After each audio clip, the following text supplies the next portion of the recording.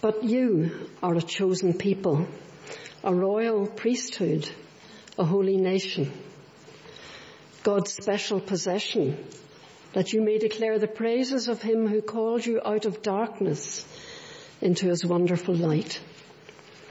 Once you were not a people, but now you are the people of God. Once you had not received mercy, but now you have received mercy. Dear friends, I urge you as foreigners and exiles to abstain from sinful desires which wage war against your soul. Live such good lives among the pagans that, though they accuse you of doing wrong, they may see your good deeds and glorify God on the day he visits us. Submit yourselves for the Lord's sake to every human authority, whether to the emperor as the supreme authority or to governors who are sent by him to punish those who do wrong and to commend those who do right. For it is God's will that by doing good you should silence the ignorant talk of foolish people. Live as free people, but do not use your freedom as a cover-up for evil. Live as God's slaves. Show proper respect to everyone. Love the family of believers. Fear God. Honor the emperor. Slaves, in reverent fear of God, submit yourselves to your masters, not only to those who are good and considerate, but also to those who are harsh. For it is commendable if someone bears up under the pain of unjust suffering because they are conscious of God. But how is it to your credit if you receive a beating for doing wrong and endure it? But if you suffer for doing good and you endure it, this is commendable before God. To this you were called because Christ suffered for you, leaving you an example that you should follow in his steps. He committed no sin, and no deceit was found in his mouth. When they hurled their insults at him, he did not retaliate. When he suffered, he made no threats. Instead, he entrusted himself to him who judges justly. He himself bore our sins in his body on the cross so that we might die to sins and live for righteousness. By his wounds you have been healed. For you were like sheep going astray, but now you have returned to the shepherd and overseer of your souls. Thanks, Catherine. Good evening, everybody. Good to see you all. Well, we've come to the end of our short series on work. And as I've been saying throughout the series, by work we don't just understand paid employment, but the activity that each one of you does during the week in whatever situation that God has placed you. So far in this series we have looked at praising God for the fulfillment of work, how God himself enjoys work, how he made people to share in the joy of work. We've looked at trusting in God in the stress of work, recognizing that work has been impacted by the fall to the extent it is now characterized by pain and hardship, by difficult relationships. And yet we also saw how Jesus came to deal with sin, and that if we trust in him, he will remove the worries of work, the fear of people, and help us to deal with our relationship issues. And last week we looked at focusing on God in our motivation for work. We asked the question, what is it that makes you get up in the morning? And we saw how the Bible warns us against making a name for ourselves in our work and instead calls us to honour the name of Christ in our work. We saw how we've been redeemed by Christ. We now belong to him, which means that our identity is in him. It's not in our work. We were also redeemed to do good. And we learned that each one of us can make a difference if we acknowledge that, like Esther in the Old Testament, we've been called by God to our particular situation for such a time as this. Well, this evening we're going to go into a little bit more detail about what it means to be redeemed to do good. And in particular, how can we be faithful witnesses in our attitude to work? The workplace is a great place for witness because you're not having to build new relationships. The relationships are already in place. You've developed them through your regular contact, whether it's through daily working alongside somebody or meeting people for weekly activities that you maybe get involved with. Some of those people may have never dreamt of attending church, of coming to an evangelistic event, but they know you. You may be their only contact with the gospel, and they can't avoid you.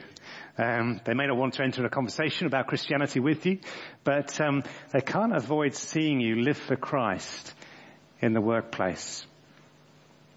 If we are Christians, I'm sure each one of us will want those with whom we come into contact during the week to share that same joy that we have in Jesus Christ. So how do we do that? We don't want to be Bible bashers. We don't want to make them feel uncomfortable. How do we do it in a natural and yet intentional way? Well, hopefully this passage in 1 Peter 2 will give us some encouragements this evening. And the first thing we need to be clear about is that if we are Christians, then we are different. Verse 9, as Caroline read out earlier, says, "You are a chosen people, a royal priesthood, a holy nation, God's special possession, that you may declare the praises of him who called you out of darkness into his wonderful light. Once you were not a people, but now you are the people of God. Once you had not received mercy, but now you have received mercy." What makes a Christian different from anyone else is that he or she has been called by God. We have received God's mercy. We deserve his punishment, but we have received his love. We don't deserve God's love any more than anyone else, but we have been privileged to have been called to belong to his people. And acknowledging, therefore, that we are different from those around us, how should we live as strangers in the world, and in particular in our workplaces? Well, firstly, actually to use that difference and win people over by our different behaviour. We need to recognise that our difference is a positive thing. Our natural human tendency is we want to belong. We don't want to stand out. That's why when we're children or our teenagers, we find it hard at school, not just standing out as Christians, but standing out for any reason. We want to be part of the crowd. We don't want to feel embarrassed. As we get older, we become less bothered by this, but there's still something in us that wants to feel that we are part of the gang. We don't want people to think that somehow Christians are weird, so we try to be like everyone else. And in many things, we are just the same in terms of our basic human needs, in terms of our willingness to work hard, to be successful, in terms of our need for social interaction. But we also have to accept, as it says here, that we are foreigners and we are exiles. We belong to a different kingdom. We serve a different God. So what are the differences and how can they be a positive thing rather than a negative thing? Well, have a look at verse 11. It says, "Dear friends, I urge you as foreigners and exiles to abstain from sinful desires which wage war against your soul. Live such good lives among the pagans that though they accuse you of doing wrong, they may see your good deeds and glorify God on the day he visits us." The difference we can show is that we abstain from sinful desires. There's a clear link here between living good lives, doing good deeds, and abstaining from sinful desires. It's similar to the instructions that Peter gives to wives, the wives of unbelieving husbands in chapter 3. There he says in verse 1 of chapter 3, "Wives, In the same way, submit yourselves to your own husbands, so that, if any of them do not believe the word, they may be won over without words by the behavior of their wives, when they see the purity and reverence of your lives. Peter's saying, your greater beauty is not your outer beauty. It's not how well you dress yourself, how well you make yourself up. Rather, it should be that of your inner self, the unfading beauty of a gentle and quiet spirit, which is of great worth in God's sight. It's not only of great worth in God's sight, it's also of great worth in the sight of someone who doesn't know God, even if they can't explain it, because we're all made in the image of God. We still appreciate that beauty of character when we see it. What exactly does that look like? How can we be different in the workplace through our behavior? Well, the biggest difference is that we are not focused on ourselves when nearly everybody else is. And that can take all sorts of different forms, can't it? If you're not focused on yourself, you focus on others. That shows itself as in the way we work. It can be simple things. It can be something like punctuality. You arrive on time for a meeting because you're showing respect for others. You don't want to waste their time. And I say that as someone who's by nature a bit of a last-minute person.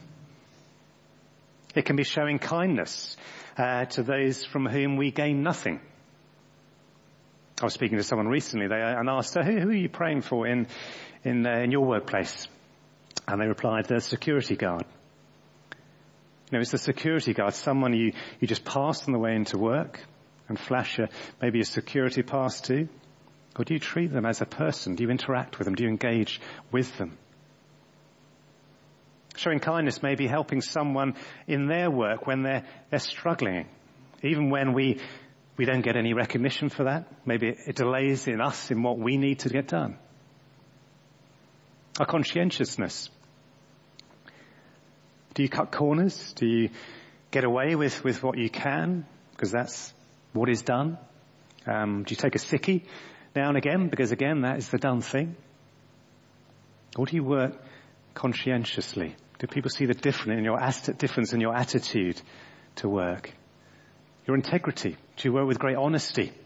Do people trust you when they ask you to do something? If the firm is following unethical practices, do you silently go along with that, or do you stand up against it, even at the risk of losing your job? A positive attitude. In many workplaces, or not just workplaces, but for you it may be the school gate, it may be the rec where you go and walk the dog, maybe your Youth 3A class, maybe just bumping into somebody in Waitrose. When people meet, so often they'll just have a moan, won't they? Because that is human nature. It's a big part of our culture. And it's easy to join in with, isn't it? We've all got a story to tell of someone who let us down, something that went wrong. What actually about showing gratitude for all that God has given you? Having a positive attitude. That will make a difference. People will notice that. Win people over by your different behavior.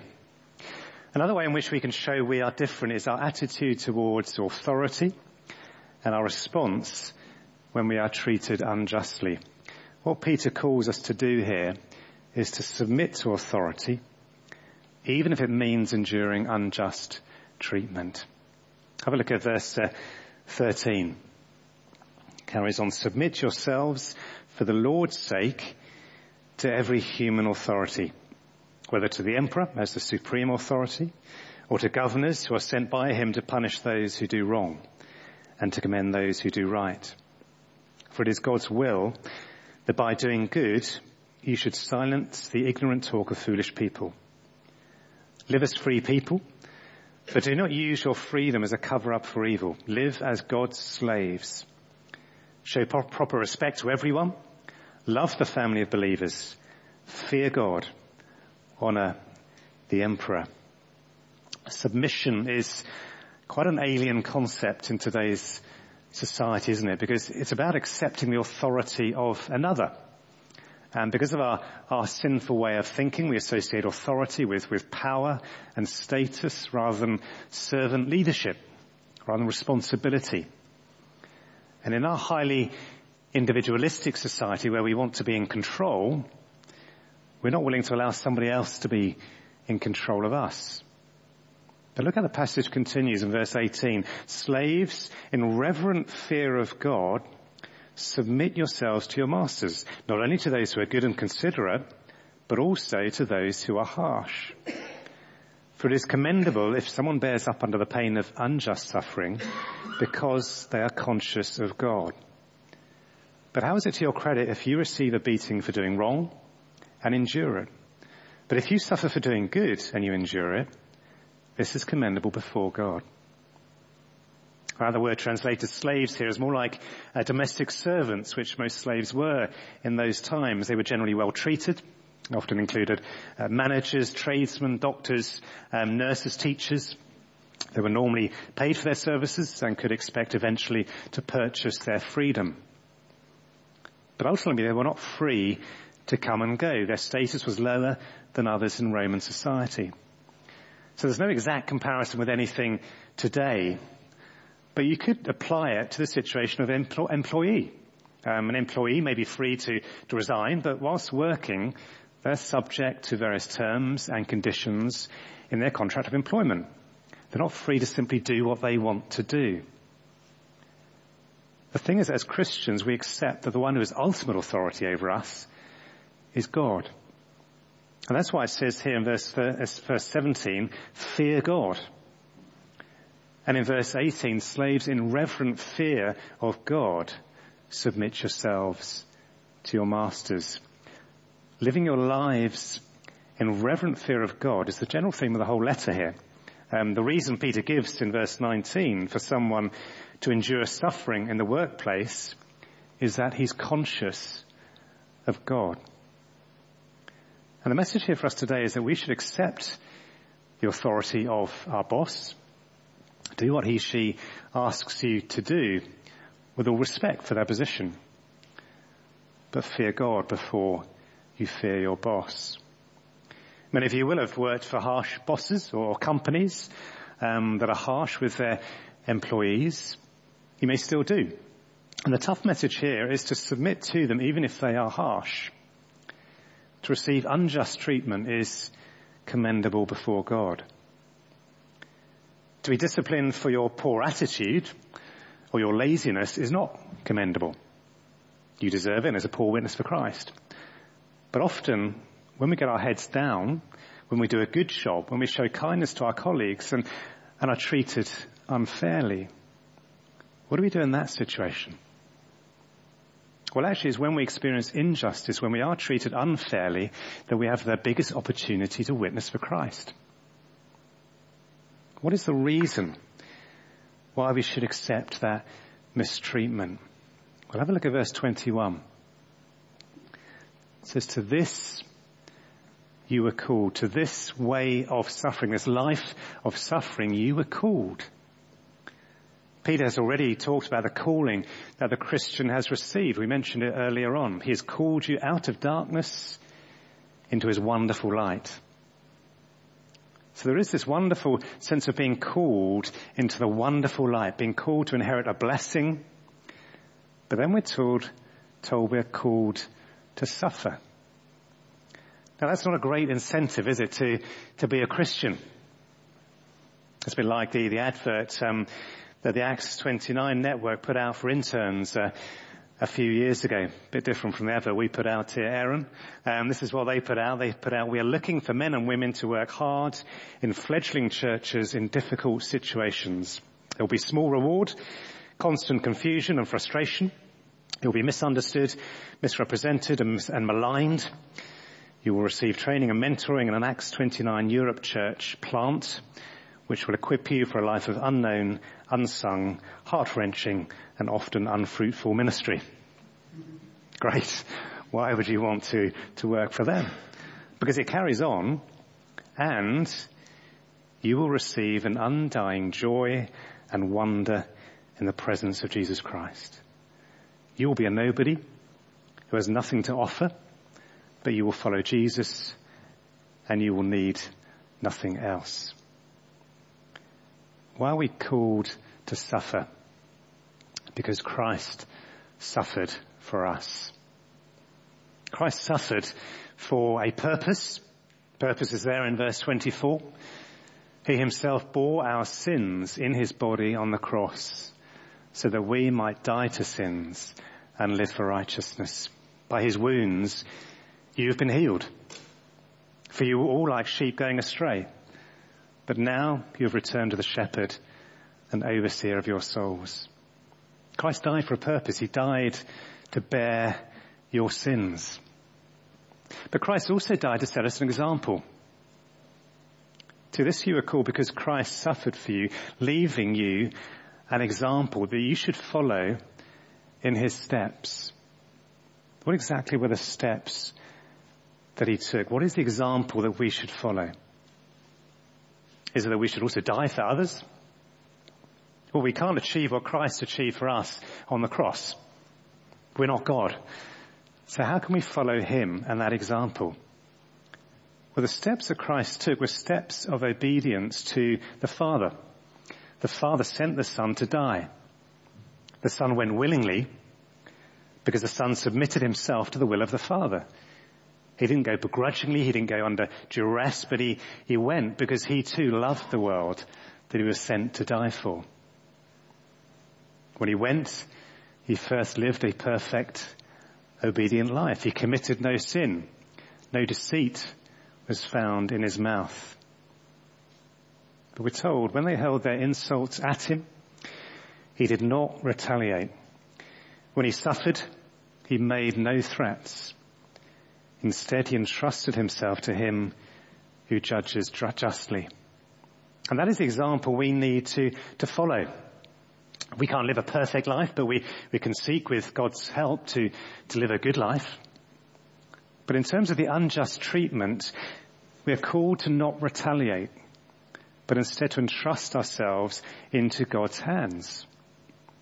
Now, that doesn't mean we shouldn't put right injustice. If there is abuse, if there's discrimination going on in the workplace, then we should point it out. It's not a command to turn a deaf ear to injustice. But where we are mistreated, where we feel aggrieved, isn't the temptation often to respond in a sinful way? Temptation to be resentful, to be rebellious, to be full of self-pity, despair. And that may mean we are tempted to undermine our boss, to work the minimum, to moan to others, to resign in a huff. Instead, we are called to respond in a way that is conscious of God, which means we are aware of his presence, his never-failing care, and we trust that he will ultimately right all wrongs. As we endure suffering, we become more like Christ. And as we demonstrate our trust in him, we will attract others to him. Which brings us on to our final point. Always be prepared to give an answer. So far we've seen how our witness for Christ is through our behaviour. But that is not enough in itself. At some point we need to be ready to tell people what the gospel is. If we don't, then people may misinterpret our behaviour. They may think he or she is only behaving in that way. Maybe they think they're going to earn their way to heaven. Maybe they believe that if they don't behave that way, God will punish them. Or maybe they'll just think of us as a good person. They must be very self-disciplined. They must have very high values.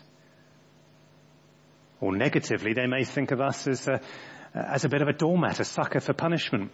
Somebody who's maybe just not ambitious, who doesn't fight his corner. Our behaviour can be open to all sorts of misunderstandings. And therefore we need to explain our behaviour by pointing people to Christ. Verse 15 of chapter 3 says this, "In your hearts revere Christ as Lord. Always be prepared to give an answer to everyone who asks you to give the reason for the hope that you have. But do this with gentleness and respect, keeping a clear conscience, so that those who speak maliciously against your good behavior in Christ may be ashamed of their slander. The implication of this is that people will see that you are different, and they want to know why. If they don't see that you're any different, then they won't ask, will they? What does that look like in practice? Or maybe you haven't received the recognition you deserve for your work. And somebody asks you, doesn't that just seem a bit unfair to you? Now, you can be honest. Yes, it does seem a bit unfair. But where do you go with that next? Do you complain, which would be the normal reaction? Or do you say, but actually life in this world is unfair. Maybe there are good reasons that I haven't been recognized for that. I'm just grateful that I have a Father in heaven who cares for me, who looks after all my needs. I trust in him for my future. Maybe somebody stabs you in the back in the workplace, and another colleague who knows about what has happened asks, what are you going to do about it? You can't just leave that. Again, you can be honest. It makes me cross. But just as God has forgiven me for all those things that I have done wrong, I forgive him or her. Take an interest in other people's lives. Take an interest in their hurts, their hang-ups. If you are going through tough times, be honest about that. Show your vulnerability, and others will open up their lives to you. And they will also ask you, how is it you cope with your illness or your grief or your parenting problems or wherever it is? Again, keep pointing them back to God. That he loves us, that he is in control, that he offers us hope for the future. Because that's what people want to know. Because in their lives, they may be feeling unloved, they may be feeling out of control, they may be feeling hopeless. Always be prepared to give an answer to everyone who asks you to give the reason for the hope that you have. We have hope. That is what makes us different. Also, again, practically speaking, have an answer ready when people ask you that Monday morning question. So what did you get up to over the weekend? If they don't know you go to church, well, it's a great opportunity, isn't it, to tell them about the fact that you go to church on a Sunday. But if they do know, don't just say, oh, well, I went to church as usual, it's the sort of thing I do every Sunday, you know I do that. Otherwise they won't ask you anymore, will they?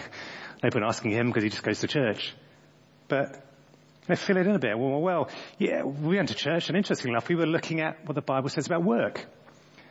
And did you know work was part of God's original plan for creation? It's a good thing. It was only in the fall that it became more stressful, but when God comes and recreates this world, it will again be as it was intended to be, a wonderful pastime.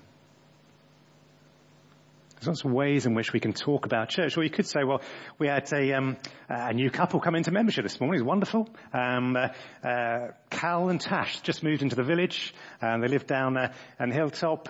He works for Christians in Sport, and she's training to be a teacher. To engage with them, show people that church is a family. It's a wonderful thing what you do when you go to church. Well, as we come to the end of not just this sermon but end of this series, I do hope it's been helpful. And if there's one key message I would like you to take away, it is that whatever God has called you to do during the week, it's important to him. And as a church, we want to support you in that. We want to equip you to be more faithful in your witness for him. Because you're an ambassador for Christ. So pray for your colleagues, pray for those people you come into contact with during the week in those different situations. In your home groups, ask others to pray for you in your witness. Pray for your courage, pray for your opportunities. Pray for those people who are on your hearts. Mention your colleagues by name. And remember these words from Colossians, that whatever you do, work at it with all your heart as working for the Lord, not for human masters, since you know that you will receive an inheritance from the Lord as a reward. Before we have our last song, it will be good to pray for one another. Maybe just get into twos and threes or people around you, and if you prefer to sit just silently, that's fine as well, and pray. But how can you be a better witness for Christ this week? In your workplace or whatever your plans are for this week, how can you show in your behaviour, how can you proclaim the name of Christ? Who are those people who are on your hearts that you long to see come to salvation? Let's spend a few minutes just praying before the band come and lead us in our final song.